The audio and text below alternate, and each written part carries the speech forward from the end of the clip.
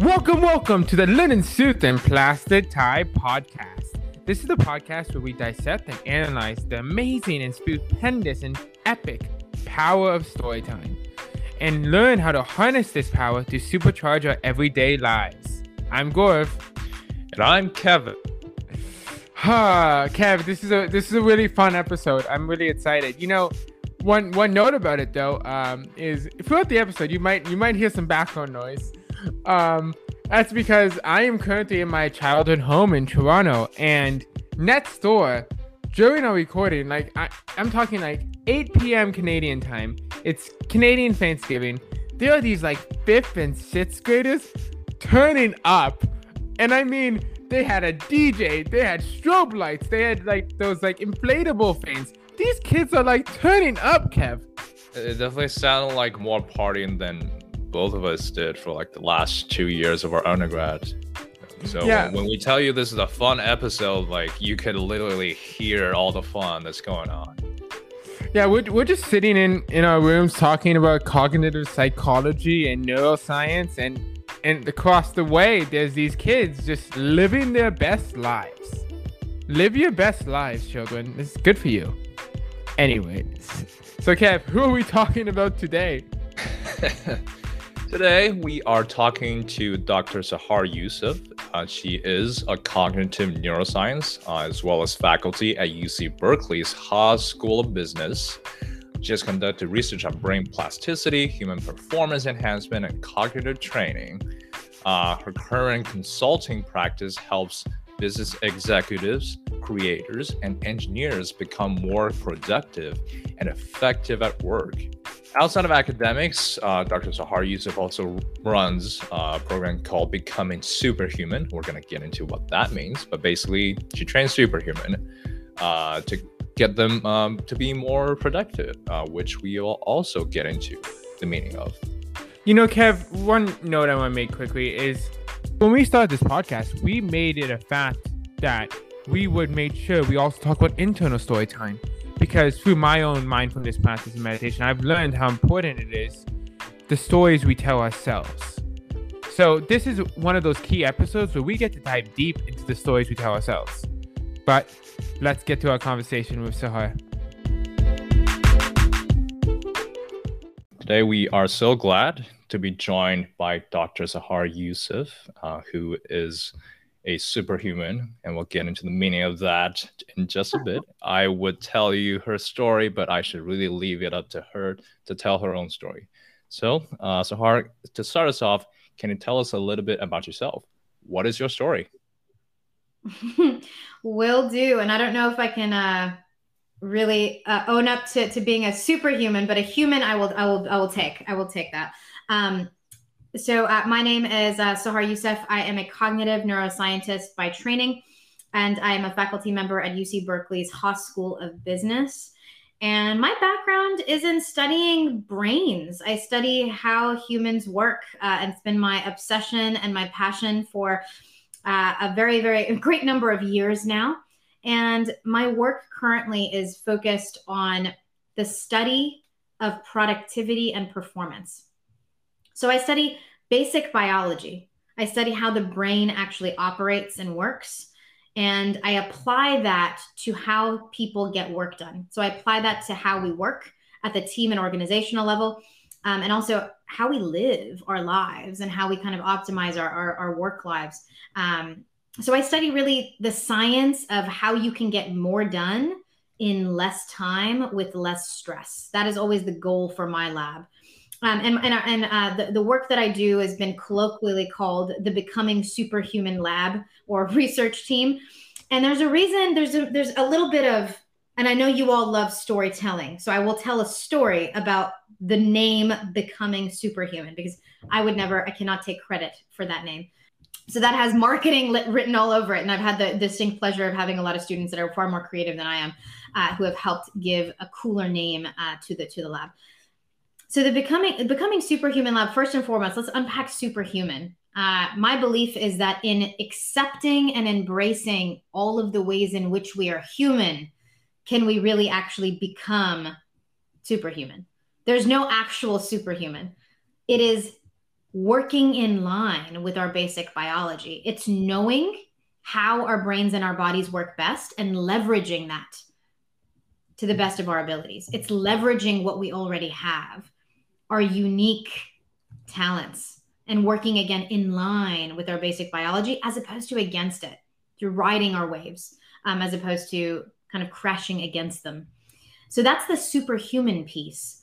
And the word becoming is truly of utmost importance here, because we do not become superhuman. We don't check that box. We don't check that box and move on. We don't say, okay, great, I've achieved whatever it is I'm trying to achieve in this pursuit of being the best version of myself. And now I am the best version of myself, and I'm done now and I get to walk away. This is a lifelong pursuit. It's a mindset. And it's a mindset I like to encourage all of my students to employ for the rest of their lives. And that mindset is very much something very close to, I would say, the Haas principles as well. Questioning the status quo. Questioning the status quo. Always asking ourselves, why? How can I go beyond myself? How can I be a better version of myself? It is a constant stoic challenge to continue to question, learn, and evolve. So that word becoming was very, very important to myself, to my colleagues as well. And that this is really, again, this mindset shift. Becoming superhuman is a way of life. And it's very individual, and it has absolutely nothing to do with checking boxes. And it has absolutely nothing to do with actually being superhuman. We talked a little bit before about the questions we are coming up with for you, about how every single one can be its own podcast. And I'm trying not to dive into stoicism right now, but you brought up a lot of interesting points. And something that I loved was this idea of getting more done with less stress. I'm a person who's an avid believer in mindfulness and meditation. It's actually where I first started seeing your content, because I'm a daily user of Headspace and I'm obsessed with the app. And something that I learned a lot through meditation, something that we talk a lot about on the show, is getting trapped in our own storylines, getting trapped in our own stories. And I would love to kind of dive deep right off the bat with you on that, through what you're talking about, but getting more done with less stress. And it's why it's so important that we designate with less stress. Oh, I love that. And I'm so happy to hear that you're an avid Headspace user. And in general, I mean, being a practitioner of mindfulness and meditation and having that be an integrated part of your life has been shown to be, of course, wildly helpful in the pursuit of becoming superhuman. So just happy to hear that overall. Let's dive into that. And I want to start off with, I'm going to talk about a term that we talk about frequently in the class that I teach. So my students will be familiar with this topic, but I call them identity-based beliefs. Identity-based beliefs are beliefs that run in the background so much of our human behavior. Identity-based beliefs are narratives that we believe about ourselves, things that we say about who we are as people that dictate so much of our behavior on a daily basis. Some of these identity-based beliefs, in my experience working with folks, especially in the past couple of years, could be, I'm really busy all the time. I struggle with being stressed. I'm just an anxious person. I have a hard time with sleep. These are some of the identity-based beliefs that I have heard circulating in my classroom and across campus, off campus, etc., over the past couple of years. When we say things about who we are, the type of person we are, we limit ourselves almost automatically. This can either be leveraged and used to our advantage, or it can be hurtful, and it could limit us and actually create illusory boundaries in the ways in which we actually show up as people. And I'll talk about a positive example and a negative example, if it's all right. We'll just dive into this. Yes. Yeah. A positive example of this might be, I'll take my own relationship with meditation. I believe in my bones that I am a meditator. I have not meditated today. that doesn't change the fact that I'm a meditator. I could have skipped my meditation all week, heck, all month. That does not mean that I am not a meditator. I believe in my bones that I am a meditator. Do I need to have a daily habit to be a meditator? Nope, not in my book. But that also means that I am more likely a month from now in a moment of weakness when I need it the most to turn to meditation, because I am a meditator. It is just a part of who I am. I know that and I believe that about myself. I do not need to keep up with it every single day to turn to it when I need it. On the flip, I might tell myself that I struggle with stress. I'm just an anxious person. When I say that over and over and over again, this comes up in conversation with friends. Friends will ask me, hey, Sahar, how are you? How have you been doing? And I consistently respond, oh, busy. Life has just been crazy. I've just been busy. Then I'm feeding this belief about myself, about my identity, that no matter what's going on, no matter how many things change in the world around me, I remain an anxious person. I remain a busy, anxious, stressed out person. So I'm feeding this narrative, this belief about myself, this story about myself. And the more I feed the story, the more robust it becomes even in my own mind. And the more robust it becomes in my own mind, the harder it is for me to be anything besides that. I am a busy person. I can't not be. It's just who I am. I keep telling myself that. People tell me that. They say, oh, Sahar, she's always busy. So if there are narratives to whoever is listening that you all recognize that you're holding on to, that you think are not serving you, I would push you all to discard them as soon as possible. And one of the best weapons you have in this fight against identity-based beliefs that do not serve you are beliefs that are orthogonal to the beliefs you're trying to fight. If you believe right now that you are just an anxious person, this is just the way I am. This is just my personality. First of all, there's no such thing as a personality. I can tell you that as a neuroscientist. You can come to my lab. I will give you a pill in 15 minutes. You will be behaving and believing and feeling things that you would have never imagined you would feel, think, behave. Our constructs of who we are very flimsy. They're malleable. They're not real. Which is, again, uplifting and exciting because it means there's no such thing as Kevin. There's no such thing as Gaurav. There's no such thing as Sahar. We are not real. We are as we design ourselves to be. We are who we choose to be. But it does mean that the implicit stories that we tell ourselves about who we are really powerful. The beliefs that we hold, the narratives, the stories that we hold on to about who we are, and the behaviors with which we exhibit, those are so deeply powerful and they need to be audited. So pausing as many times as you can throughout your life and asking yourself, what are my beliefs about me? What are my beliefs about the world around me? Are my beliefs serving me? Are my stories that I'm holding on to, are they serving me? Or can I tell a different story? And my recommendation to everyone listening is, if there aren't that many stories about yourself that you love, fake it till you make it. Make it up. Tell yourself the narrative about how you don't believe in being busy. You want to push back on being just a quote unquote busy person. You want to push back on being an anxious individual or struggling with stress. Guess what? You should hold the belief about yourself that you don't believe in busy. Tell yourself that every single day.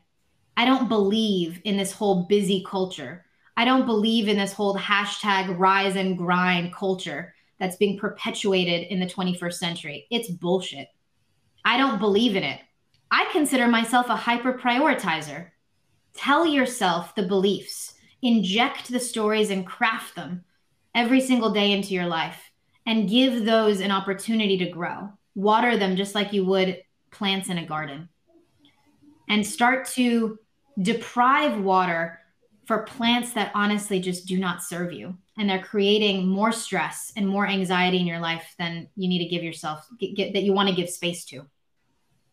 You brought up so many interesting points right there. A part of me feels like we should be clapping.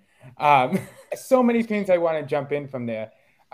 It's just off the top of my head. This idea of busyness is really fascinating for us, and it was throughout college. There's that idea of it, that competition of who's sleeping less or who's doing this more. Yeah. And it is a crazy mentality. And something that I did try to pivot myself really early on was to stop saying that I'm busy and saying, not that I was too busy for this, but it wasn't a priority. It wasn't my most priority. And that subtle mind shift really affected me as well, because I know something that I struggle with is kind of all or nothing thinking. That idea that if it's not the perfect moment, if I can't start running for 2 hours every day, if I can't change my life completely, that I procrastinate and push it back. So yeah, that's definitely something that's affected me very heavily. And something we talk a lot about here is that idea that storylines push us and confine us. And it's why it's so important that we understand the running narratives and the running storytelling aspects we are telling ourselves. I completely agree, right? It's what you're really saying. What I'm hearing you say is audit, question those storylines, question them, become aware of them. And is that the story that you want to tell about yourself? If it's not serving you, get it out of your head, get it out of your life, and inject something that does serve you. And even if it's aspirational, this is what I really want to make sure that we're highlighting here. Even if you're making it up in the beginning, you will aspire and rise to the occasion of living your life in line with that belief and in that narrative. Just give it time, right? I love that what you're saying here is that idea that you're not saying get rid of all your storylines. They're limiting your personality. You're saying look at the storylines that serve you. As with any tool, as with any skill, there are good and there's bad aspects of it. You can use it properly, you can use it incorrectly. Absolutely. Absolutely. And making up good stories about yourself and the world is, I think, an underutilized technique for success. Let's keep digging into this whole concept of story briefly for a second. There's a researcher out of Stanford that studies stress for a living. And something that she came across in her research is that adopting a mindset of quote unquote stress helps can do wonders for mitigating and avoiding some of the negative side effects of high stress. So let's unpack this briefly for a second together.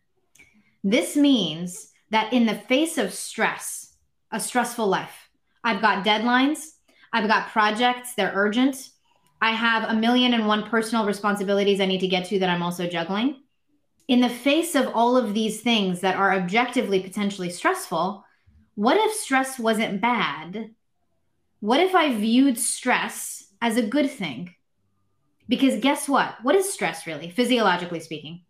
Stress, physiologically, is a set of mechanisms, neurochemical and other, that gives my brain and body the energy that I so desperately need to fight, to flee, or to do stuff in my life.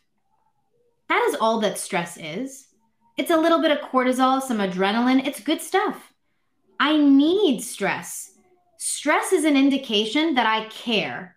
Stress is an indication that I care about this thing in front of me and that my brain and my body are working, thank goodness, and it's giving me the energy that I need to do stuff with it. And if next time I start to feel stressed out, I go, oh, wonderful. Ooh, I can feel the stress in my body. Stress helps. I'm so glad that I'm feeling this nice boost of cortisol. I'm so glad that I'm feeling this so that I can actually rise to the occasion and deal with the stuff in my life that I need to deal with.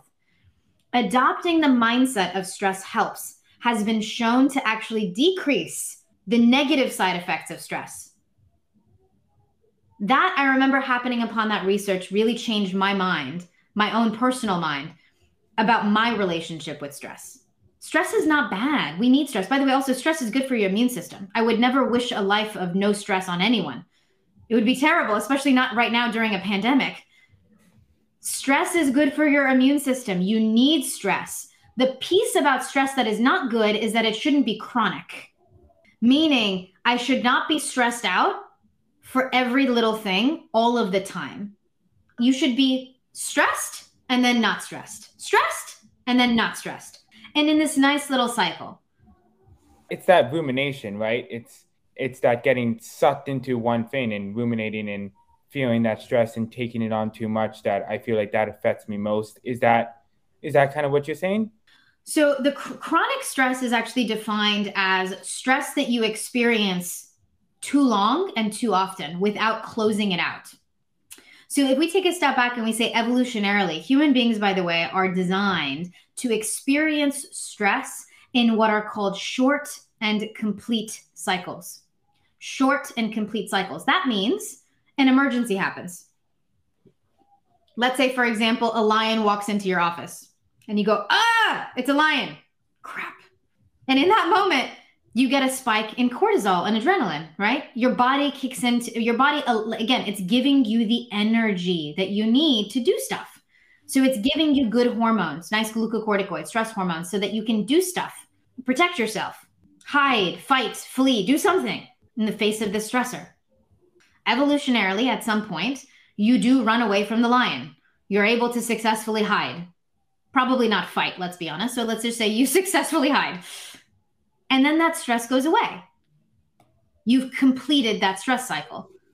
Something stressed you out, so you get this uptick in stress, and then the stressor goes away. So you get this nice down regulation. Short and complete cycles. That is what stress is supposed to be in our brains and bodies, ideally. But what about the 21st century? What does our day look like? I wake up in the morning, I check my email, and I see 50 emails that have already come in while I've been sleeping.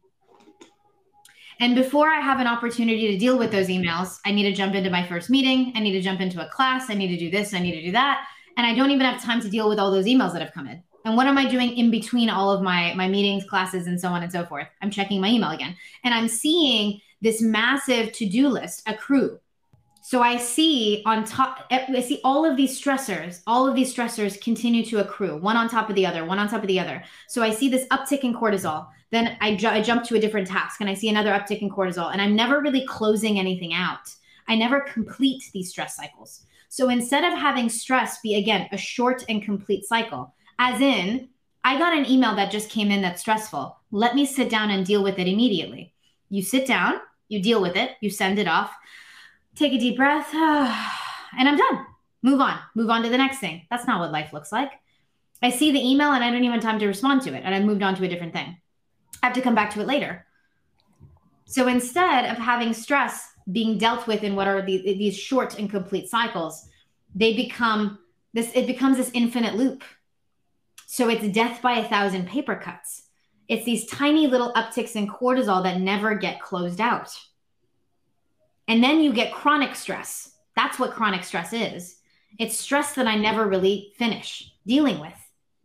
I'm always perpetually a little bit stressed out, constantly navigating these tiny little stressors. While I'm navigating my life, I've gotten 2 missed calls, 15 unread text messages. I haven't even read the news yet. It's all of these things that I hope to do, that I want to do, and I just simply don't seem to have the time or the bandwidth to do them. So I get these tiny little upticks in cortisol, and quite frankly, I feel like shit. That's when you start to get burnout. That's when you get the negative side effects of chronic stress. So what I would suggest pushing back against is, again, this, well, first of all, perfectionism need to go out the window. And more importantly, finding time every single day to close out and complete these stress cycles. Have a ritual at the end of your day, no matter how crazy your day is, for you to actually close out and ground yourself every single day, once a day. I would recommend at the end of your day to just sit down, reflect, and close out. Visualize yourself grounding like an actual, like an electrical circuit, just into the ground. That you are releasing all of that anxiety. You are releasing all of that stress so that we have a fighting chance.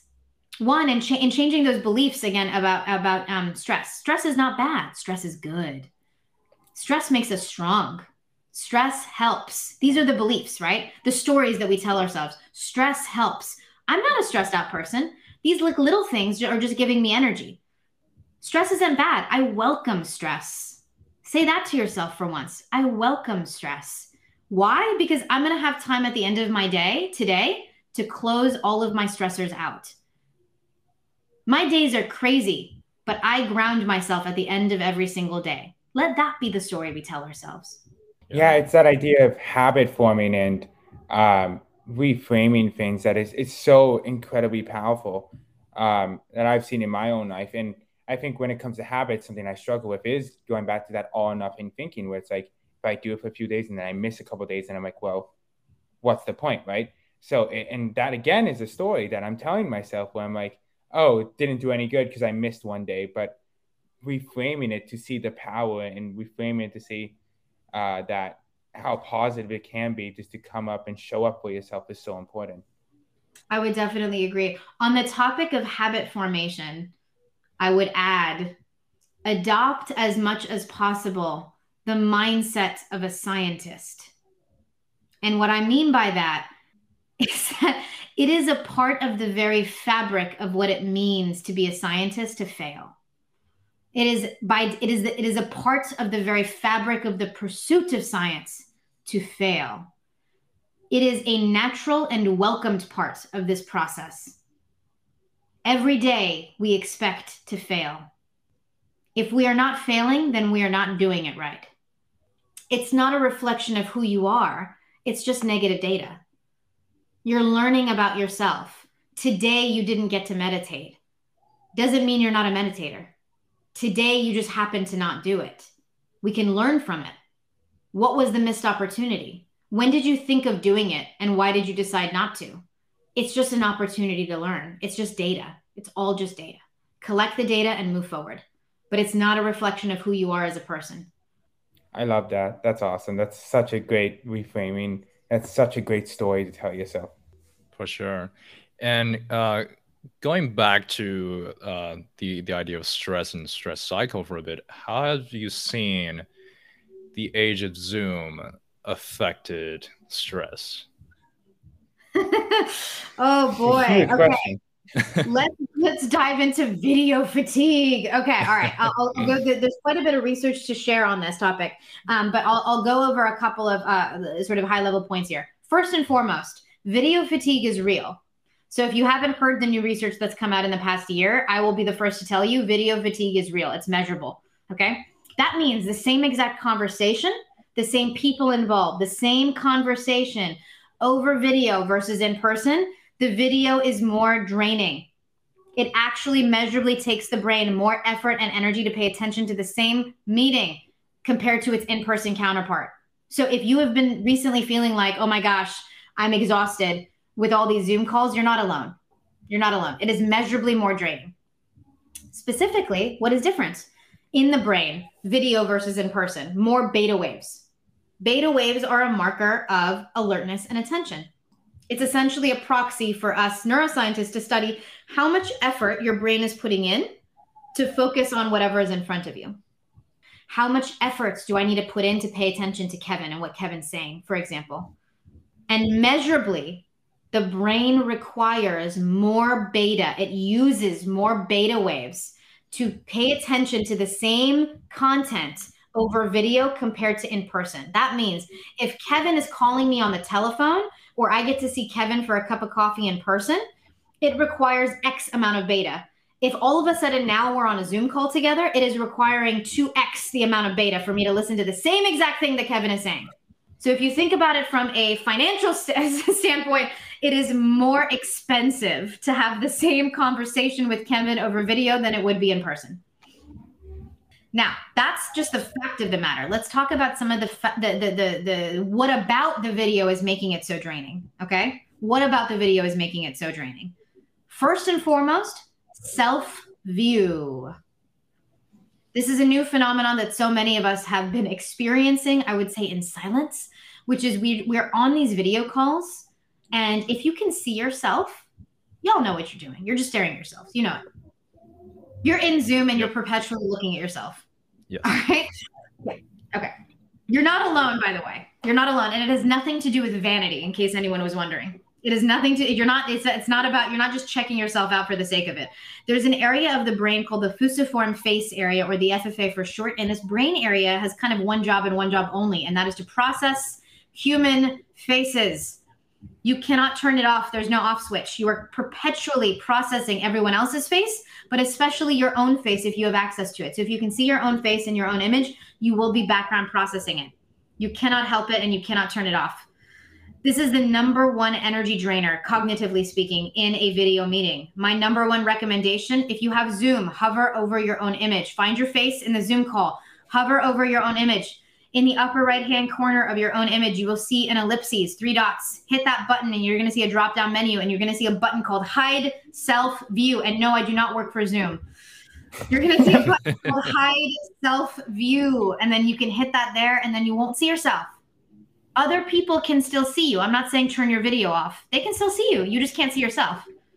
You know, kind of like a normal conversation. Remember when we used to see each other in person? And you could see my face, but I couldn't see my own face? Yeah, that's kind of normal, don't you think? Yeah. I've had so many students tell me, what do you mean? I don't want to be, it makes me uncomfortable. They can see me, but I can't see me? What are you talking about? That's totally normal. There is nothing more biologically unnatural than you to see your own face during a conversation. There is not, like, think about just like the animal kingdom. Like, in what world do you look at your own image and reflection when you're like, talking to another person?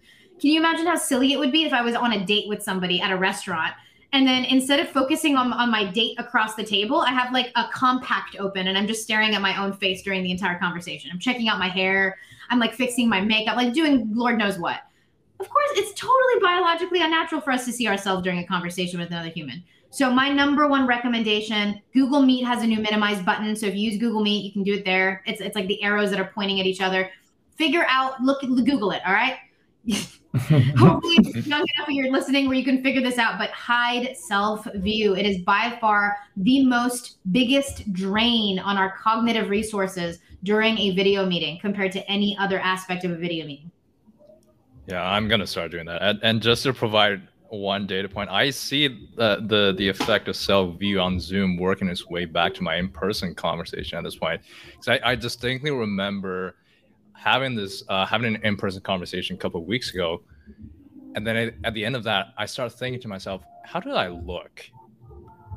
Oh no! When I was meeting the other person face to face, because I was so used to being able to watch myself all the time on Zoom. But yeah, that I definitely relate to that, and isn't that so scary? That. Yeah. Oh my goodness! And oh, by the way, here's a fun little tidbit. Did you both know that Botox sales has been through the roof since COVID started? I did not know that. Wow. Yeah. Wow. Okay. It is all interconnected. People are horrified, unfortunately, with what they're seeing, and you shouldn't be. It's your faces. Everyone's face. It is what it is. It is what it is, guys. Focus on the knowledge you bring to the table. Focus on how you show up on the inside as a human being. But Botox sales have been through the roof since COVID began. And now we're starting to see a lot of folks investing in a wide variety of different things. They're looking into dental work, cosmetic dentistry, is starting to also shoot up.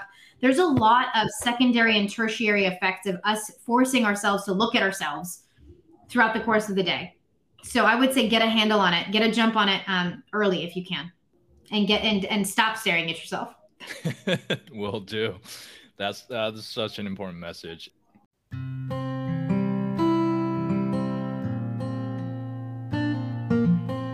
To wrap up our episode, we have this segment called Suspenders.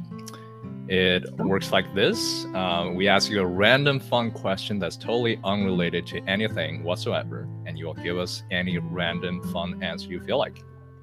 All right, so our question of the day is, if you are hired to show tourists what life really is like where you live, what would you show them, or what would you have them do? Oh, Kevin, this one is a heartbreaking one. For those who are listening, am from the Bay Area in California. So think San Francisco, Silicon Valley. Born and raised actually here in the Bay Area. It is my village. I am quite proud of it. However, it has changed a lot over the years. It is one of the most expensive areas in the world, and we also have one of the largest homeless populations in the entire world, all in one place. So I would show folks the bittersweet reality that is a hallmark of the Bay Area. I would probably take them to an area that I actually used to live in, which is the Tenderloin in San Francisco. And I would sit beneath one of the most amazing, extraordinary, and expensive pieces of real estate in the entire world. And I would stand and take these tourists to that one location, telling them that a one-bedroom apartment can cost somebody over $1 million to buy USD. And in this proximity, I see folks that do not have enough money to feed themselves or their children. The economic disparity that we're experiencing right now in the Bay Area is heartbreaking. And I know that there's folks like myself and a lot of other organizations that are working tirelessly to try to decrease this economic divide that we see. In the area that people look towards the Silicon Valley, and there are articles written about it, videos, shows, movies now, right, that depict the innovation mindset, the futurism that exists here. We're the modern day Venice, but we are struggling to make sure that all of our kids do not go hungry on a daily basis. There is a dark side to it, and the dark side is systemic. So I don't know. It's a depressing answer to your question that you may not have been expecting, but that is where I would take you. No, I mean, very important one. Yeah, very important, and it even ties to storytelling a little bit, where you were talking about the depictions of the Bay Area and Silicon Valley in media, because unless you're in it, unless you see it every day, the stories that are told about it is vastly different. And I spent some time in the Bay. I completely understand what you're saying, and it's so important in storytelling that we are showing accurate depictions for people who have never been, because living in somewhere and visiting somewhere and seeing somewhere on TV is just so different. It's so important that we are telling stories in representative and accurate ways.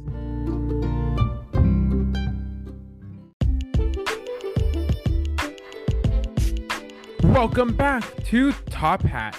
This is the part of the episode where we dissect and analyze some of the key learnings we got from this week's expert storyteller. And this week was really cool because we had the cognitive psychologist, Dr. Sahar Yusuf, who is an expert storyteller about the stories we tell ourselves. Kev, how impactful was this conversation?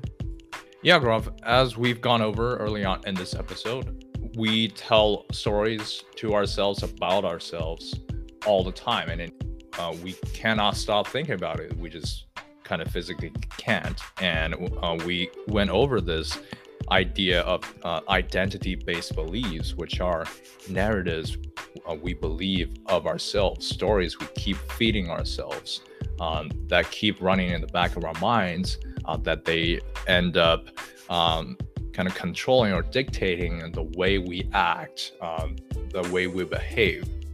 Yeah, it's something that anyone who's like me and, practices and studies mindfulness and meditation knows that it's something that's so important to how we view the world, how we view ourselves. The power of internal storytelling is just that. It's a superpower, and it's something we know from doing this podcast. It's something that we really wanted to study more because it's maybe the most important part of storytelling, the stories we tell ourselves. And what's really interesting about what we're talking about Sahar and in identity-based beliefs is a reminder that there's so many stories that we tell ourselves that we get down on ourselves, and the chatter and the loud voices of negativity that can limit ourselves. And the labels we put on ourselves can limit ourselves.